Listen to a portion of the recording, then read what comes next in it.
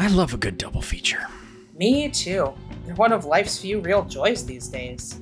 And that's why I'm so glad we started the Celluloid Mirror. As am I. For listeners at home, the Celluloid Mirror is a film discussion podcast in which we look at two very different films to see what they reflect about one another and the audience. We take a deep dive into the shared themes of and critical responses to classic double bills like Transformers the movie and Funny Games, Babe and the Texas Chain Saw Massacre, The Big Boss and Sorry to Bother You, and so many, many more. We ask questions like, can films effectively combat audience passivity?